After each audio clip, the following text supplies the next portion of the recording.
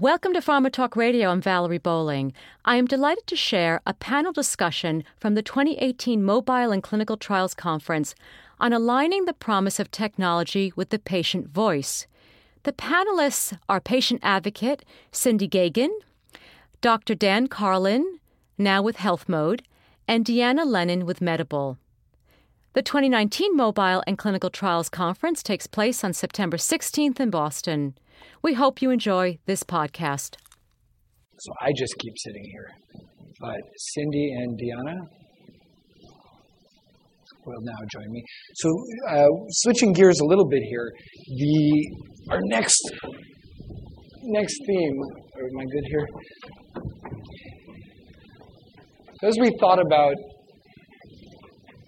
what we're doing here and the sort of data, and this actually plays directly into Paul's point there at the end. So as we think about what mobile in clinical trials bring us in terms of data, there's always this other side of it, which is, there is this pressure in clinical trials, as there should be, to make sure that the participants are partners. And the question for this panel, and we'll let this go where it goes because I have great confidence in you both, once you introduce yourselves, to think about is the pressure to really regard participants as participants in a shared experience, in a shared process. Is that pressure and this pressure that we're all part of here to include mobile, are those antithetical? Are they compatible? Are there ways to make them more compatible? So we've got two perfect people to sort of ponder this with me up here. I'll let you both introduce yourselves and then we'll sort of dive in. So my name's Deanna Lennon. I'm a director of business development at Medable. So I've been in this industry for about 6 years now, always on the technology vendor side. I think a unique experience at Medable, because we're offering a platform for health, is that we can collect a lot of data from patients, from clinicians, from sites. And the question really is what do we do with that after the fact? And it's one of the big questions I think we have today. So I think we can discuss that a bit. Hi, I'm Cindy Geoghegan, and I know a lot of you, and I spoke this morning, and I have been doing this for a very long time, this patient advocacy thing. I'm currently independent and part of Citi. I'm on their steering committee, but also one of the team leads on their mobile clinical trial project, and specifically the one that's looking at patient and site perspectives. Before I comment, I just wanted to apologize to Joe, because I did not mean to call you out, but one of the points that I think kind of came from that is, I'm going to use a we rather than an us and them, because there's still a little bit of us and them and patient, site, patient, sponsored, patient, everybody. But it's important to collect a patient voice, but patients also hear. And so one of the things that I've learned from doing this for a long time and translating things for patients is you need to think about sitting in their seat, wearing their shoes, and the words you use, because we're asked to speak probably as much as we need to, and then we also hear differently. So when you use certain words, including engagement, really, we might hear them a little bit different. So I did want to say that. The other thing to Dan's question is, there are a lot of things that technology can't fix that are barriers to patients participating in trials. We could talk about some of the things that can be facilitated or helped, but this isn't like Uber where you just kind of develop an app and a car shows up. This is different, and these problems are big. And some of the things we need to do for traditional trials we can apply to mobile and technology, but they're not necessarily going to be solved. Yeah, and actually, this is why I think we need more patient voices at conferences like this. Something that Medable has been trying to do is to work with advocacy groups to bring patients in during the design and the planning of a clinical trial. Because, when we're talking about wearables and assessing scratch, you're asking somebody to wear two devices on both arms, maybe a leg, to understand if they're scratching in their sleep. Well, what does that actually mean for the patient for 6 months of their lives having to wear these? Are they subtle? Can you wear them underneath your clothes? Are you going to have to explain to somebody why you might have this big, bulky, plastic red device on your wrists? You know, they're little things that maybe we don't think about because we just think, oh, this is the right device for this trial because it can collect the right data point that I'm looking for my endpoint. But there's a person at the end of it who it could be a burden for them. And we need to understand that as we're developing the trial. So that's where the partnership is going to be really important between technology, pharma, and the patient side. I will say at this stage in this conversation, this one is meant to be with you all as well. So at any point, anyone can feel free, starting like now, to come up and contribute. One interesting thing that Cindy has observed is that Cindy wears the patient jersey, as it were, wears the patient uniform at these, but the patient experience is certainly not limited to folks who are willing to take that. I think it's a special kind of person who is willing to come up here and be in that role in this setting. But I'm not sure that the experience of patienthood or personhood is unique. How do we access the diversity of the patient voice, the folks who aren't like you and willing to do this? So I think you need to think about what the question is, because fortunately or unfortunately, I am the token patient in a lot of arenas that, frankly, I might not belong in, but I am willing and I am capable of bringing voices that I've heard. I mean, I've manned hotlines, I've volunteered with patients that were being diagnosed, I sat with lots of peers. So I kind of bring a collective voice. But part of it is you spoke to one patient, you spoke to one patient, you speak to one patient group, you've spoken to one patient group. I used to be part of some very large patient groups. A lot of them have a bias that is not that different than a sponsor's potentially or a regulatory. So if you know what your question is, if you want to look at children, you need to kind of speak to parents or the kids themselves. You need to, if you're looking at a disease that is not represented by everybody that looks like us, you need to go into those communities and speak to those patients, and you need to do it often. You can't just start at the beginning, check the box, and go. You need to put the devices on. You need to ask representative people to wear them for a while and report back. It's not easy. This is not easy. That's why we haven't figured it out yet the way, others might have, like Uber. But it's a lot of work. And then the other part is the trust part with diversity representativeness. We need more people who look like the people that we want to reach. And that's something I've personally been working on as an advocate for over 20 years. It's a challenge, but we can't let this bringing in technology, and everybody has an iPhone, and everybody has everybody understands, everybody has internet access. Maybe, but they don't apply it necessarily culturally the way we might. And so you can't just make statements like that and assume without going out and doing actual work with actual people. Kelly? Cindy, I was just curious about your comment about technology not being able to solve every problem in the clinical trial process. I think there are a lot of technology evangelists in the room, so I was curious if there were some thoughts about what aspects should we stay away from. So the things that I think we think they can solve is access, convenience, making research participant more broadly available to people that might not live next door to an academic medical center. But some of the problems were just like I cited, the cultural issues with certain populations. Some people are sick.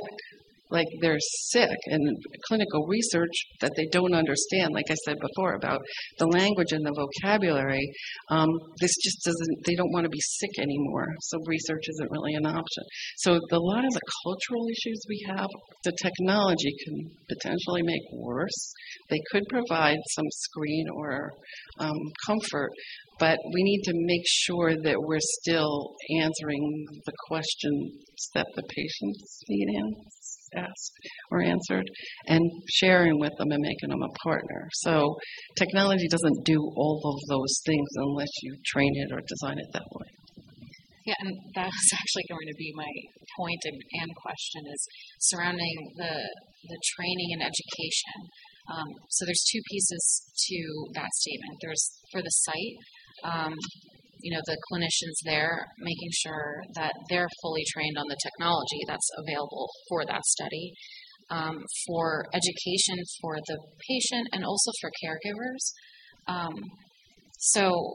And this is my question part, is your experience with, or what is your experience with the caregiver aspect and technology? If you've seen a lot of that, and if you did, was there any point where it was successful, and if you didn't, where do you think it could have been better? So I'll give you a couple anecdotes. So I'm a breast cancer survivor, and what I learned in kindergarten as an advocate was in the breast cancer community, and a lot of older people, like maybe the way I am now, I was only in my 30s when I was diagnosed, but older people don't necessarily look to research, but you look at a caregiver, it would be the daughter, the son, the nephew, sometimes the grandson that would call and demand a clinical trial, and how do I get access to it? So it kind of goes a little bit each way, and then the caregiver of a pediatric patient, right, is consenting and maybe driving that person.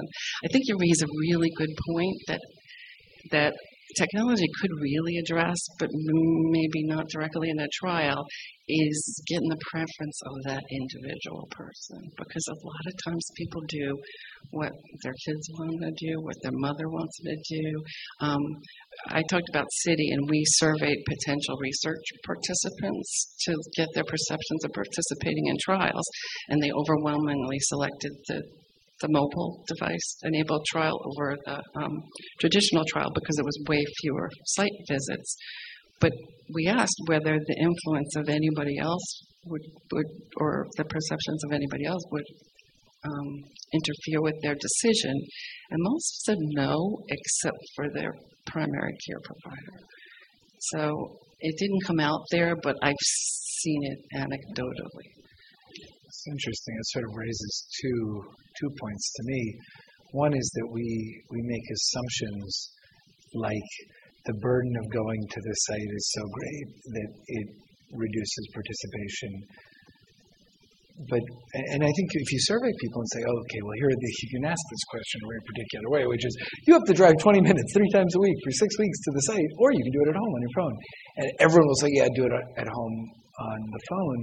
But then if you take a population of sick folks, and you raised this on our call, and you say, oh, don't worry, you won't have to talk to any doctors during the course of this, and these are truly sick people, maybe that clinical trial site isn't such a bad option after all, going and sitting with someone in their white coat who has some authority and is telling you we're doing the best we can for you. I mean, some of the traditional aspects, this is a tricky one for me, wearing the hats that I wear as a researcher, of course.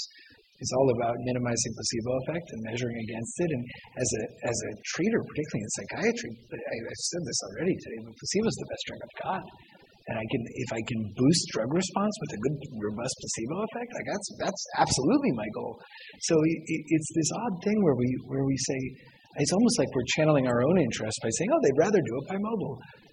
I'm not sure that's necessarily true. I'm not sure we're able to weigh burden because we can put a number to how long the drive is and how many visits there are. It's a lot harder to weigh the value of having direct personal contact with somebody who seems to care about your well-being. Right, or somebody who you think has some sort of expertise to look at you and say, you're okay. You might be feeling crummy or something, but especially for oncology patients, just those visits, while they're really stressful because they go either way, just seeing somebody who's looking at you and not potentially just your device data telling you were okay, you could make it then you want to make it to the next visit.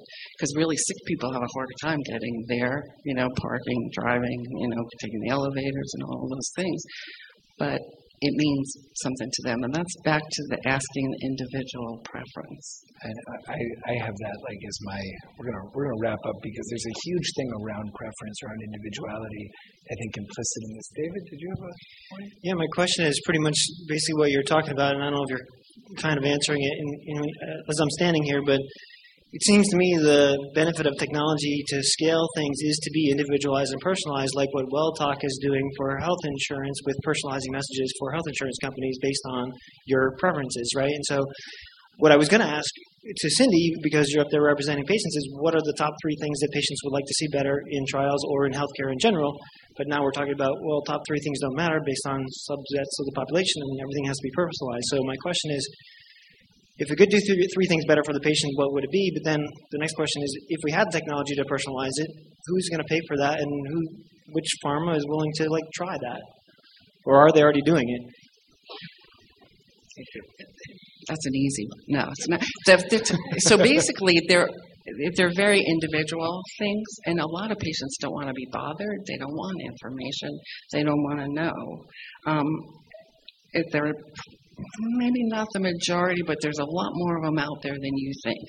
And so when you kind of look on social media, you're getting the people who express and who care and who are engageable maybe, but there's a whole, that's like the tip of the iceberg. Okay. So, but the other piece is support and information. We all want to know what's happening with us. We might want to hear it differently, but there's that need-based thing. I think that clinical trials are always like this black box, and then the other part is make it understandable to me. Tell me why you can't share data. So the other part came over even more overwhelmingly than people selected the mobile trial over the traditional trial across therapeutic areas was they want to see their data. 98% of them, in almost real time, because it came up, I think, a couple sessions ago. You're used to wearing, I'm going to get a monitor and I'm going to be able to see it, and it's going to be as fancy as an Apple Watch, and I'm going to be able to understand it, and I'm going to be able to look at it. Those expectations come. Now, if you can't share, we might be able to understand that, but you got to tell us and explain why. It's like somebody defined an advocate to me once as a relentless 6-year-old. You just keep asking why. So that's sort of what I'm doing here is why are you doing it this way? Can you do it better? Why? And then maybe we'll say yes instead of no or mine.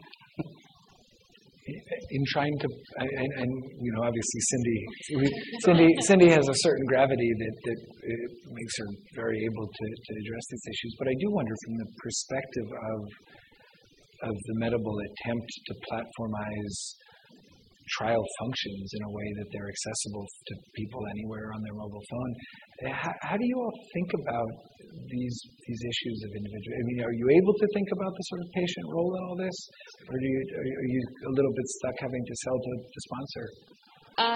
A little bit of both. So I think from actually being able to deliver an individualized experience isn't so much the problem. There is a lot of setup and customization that would be required in order to do so, but I do believe that it's very valuable for us to at least offer that. But then I have to say, there is a large barrier when we're talking, especially myself, when I'm talking to pharma companies that are like, I'd like to go with a brick and mortar traditional type of clinical trial. I know that it works, especially if we're talking interventional. Registry study, there's a little more flexibility there, where maybe a hybrid or a full direct-to-patient model can be used or is talked about. So I think when we're talking interventional phase 2-3 studies, there needs to be more conversations with technology companies, with sponsors, and with patients to better understand how can we actually use this big data, because we can collect millions of data points. That's not the problem. It's now how do we give that back to the patient? How do we protect the integrity of the clinical trial and make sure that we meet our endpoint and we're not accidentally unblinding anyone? These are a lot of conversations that we're having. And we want to have those conversations, and no one has the right answer. I especially don't have the right answer for this, but we need to at least have a forum that we can talk about this in some meetings to talk about the innovation. What's possible within the bounds of what we're acceptably or can have acceptable risk. I think any trial that's going to be direct to patient or even hybrid, there has to be an acceptance of that risk in that study, but we really just need to start getting there. It's funny how from certain angles, stakeholders who would probably not say they were on the same side of an issue appear to be. So we're talking about, say, global clinical leads at a pharma company and their regulator. And to you guys, you're saying, well, they're singing the same song. They occupy the same space, and both of them are blocking a certain sort of progression. And each would probably blame the other. But I guess this is really, to me, where the alignment issue came up. If we're on the one hand saying, here are the things we should do because technology enables them, and then over here we're making an argument, well, here are the things we need to do because patients are asking for it. What are the areas where we can really narrow the focus and say, here are the things we need to do because patients are asking for it and we have the technology to enable it? Are there points like that we could split the GCLs and the regulator? I think, the regulatory part might be a little bit, there are things that patients need outside. So I think it was Michelle this morning mentioned that the patient's life didn't change just because they entered the trial. So, the healthcare situation in this country, I'm not going to get into right now, but the patients have needs, and one of them is support. Am I supposed to have an itchy third finger by taking it? It's not going to affect the trial outcome, so to speak. But what can I expect? What the number one thing, and this is anecdotal, it's never been published, but the number one effective thing for recruiting patients is have them talk to a patient.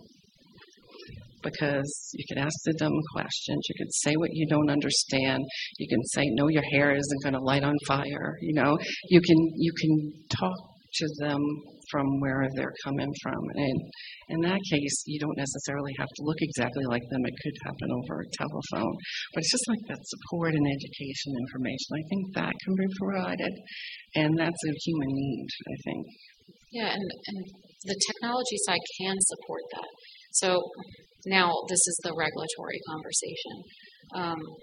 Okay, can we use chatbots in a mobile app supporting this clinical trial? What happens to that data? Is there an audit trail behind that? What if I'm asking a question that I don't necessarily want to be on my record here? So I think this is where we just need to go to the regulatory agencies, ask the questions. Kelly, I think that was a great presentation you gave. I don't know where you are, but gave a great presentation earlier of the questions that at least you've asked to the FDA. You got answers. May not have been very clear, but it's at least starting the conversation, and that's really, I think, what we need to do, because frankly, technology is doing this in other industries.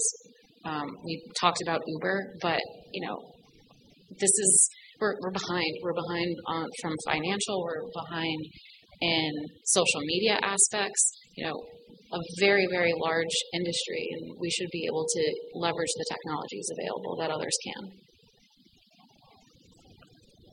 Sure. Hi, I'd like to tie back sort of some of the earlier concepts from the last discussion, right? This notion of silver bullets and the Pittsburgh sleep scale, which I had to look up. I'm not an expert in it. But that scale was invented in 1988 by folks from the University of Pittsburgh, right? Well, it's the same one. Anyway, there is a Pittsburgh one so there's nothing stopping you guys from NYU to develop something in conjunction with patients and technology to just put that scale out of business, right? We see this all the time. Do the mic. Or you can just come talk into my shirt collar. Joe, that's a great question. The The Pittsburgh Sleep Scale is owned by the University of Pittsburgh. They imagine that someday they'll do a digital deploy of it. So they will only license it for use as a paper scale. This happens all the time. We said, we'll pay you. They said, forget it. We're going to make our own. We said, we'll pay you on a per-use basis. They said, no, we're going to make our own. You can't have it. No way. There are a lot of scales that are like this. Or we have a web version, and we hope to make it. And so there's this huge barrier. And so what companies like us do is we have something called the D3 sleep scale. And the difference, bluntly, between Pittsburgh and the D3 is that Pittsburgh asks about your monthly sleep, and we ask about your biweekly sleep, and just enough other stuff to make it separate, but they correlate at 0.98. So that's what people do. They do exactly what you say. They make a new scale. They collaborate with patients. They work on making a scale that's validated and make new tools. That happens all the time. So what I'm saying all of us do is, that. why bother with this Pittsburgh one? In 1986, what did we use, right? There was no Pittsburgh.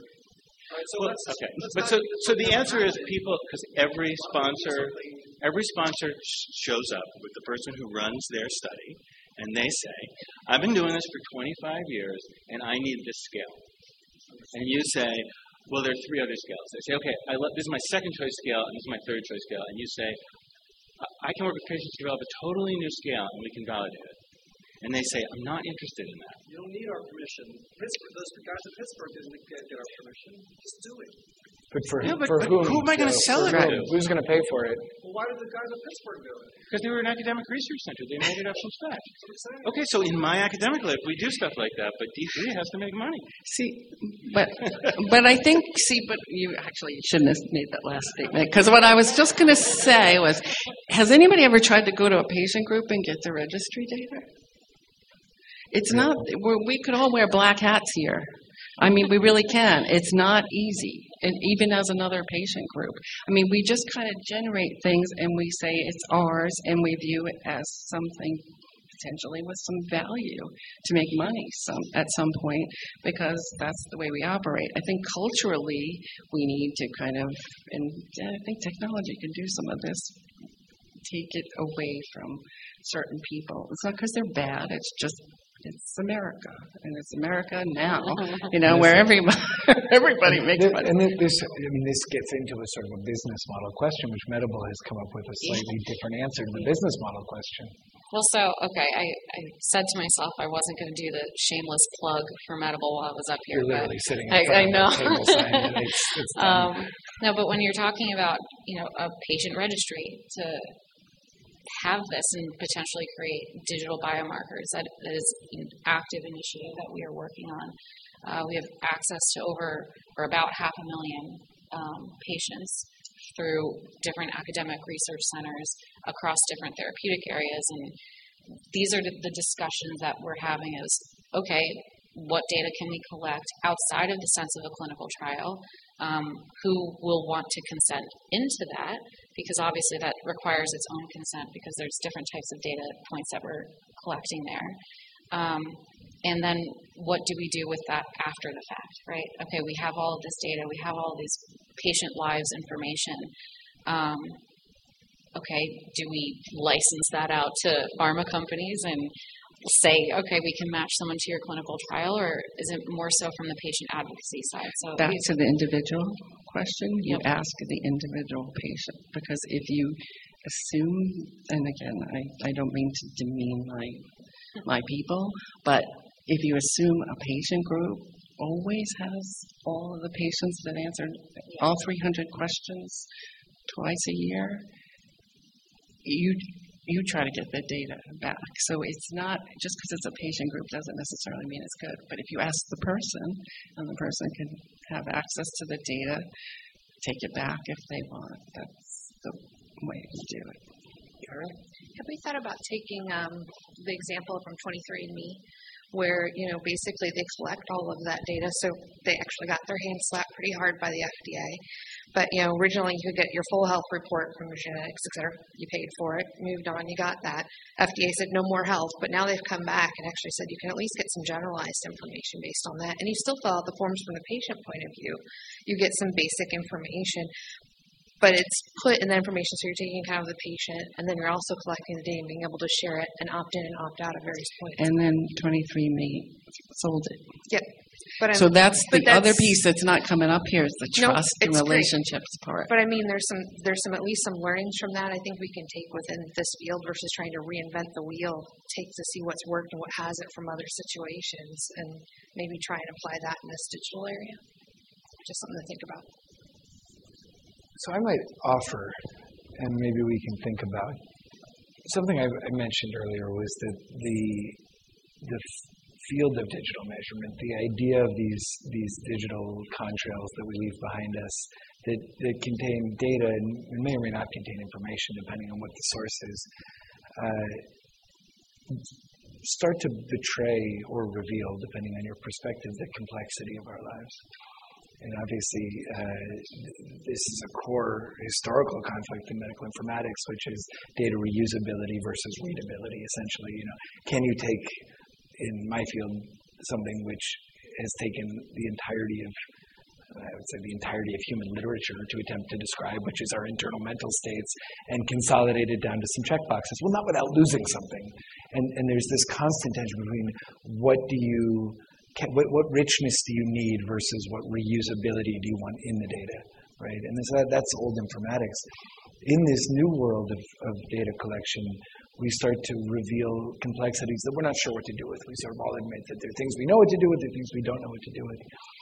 And I wonder how we think about the alignment there with the need for clinical trials to flatten out individual differences, right? A big point of clinical trials is to not treat you as an individual, it's to treat you as a placebo group or an intervention group, an active group, and to say, we're going to do everything we can to eliminate all the other individual differences, which of course feels not great. And it is in direct sort of contravention with this sense of the patient as an individual who has preferences and desires and a complex experience of the intervention or the non-intervention or the clinic visit or the mobile app.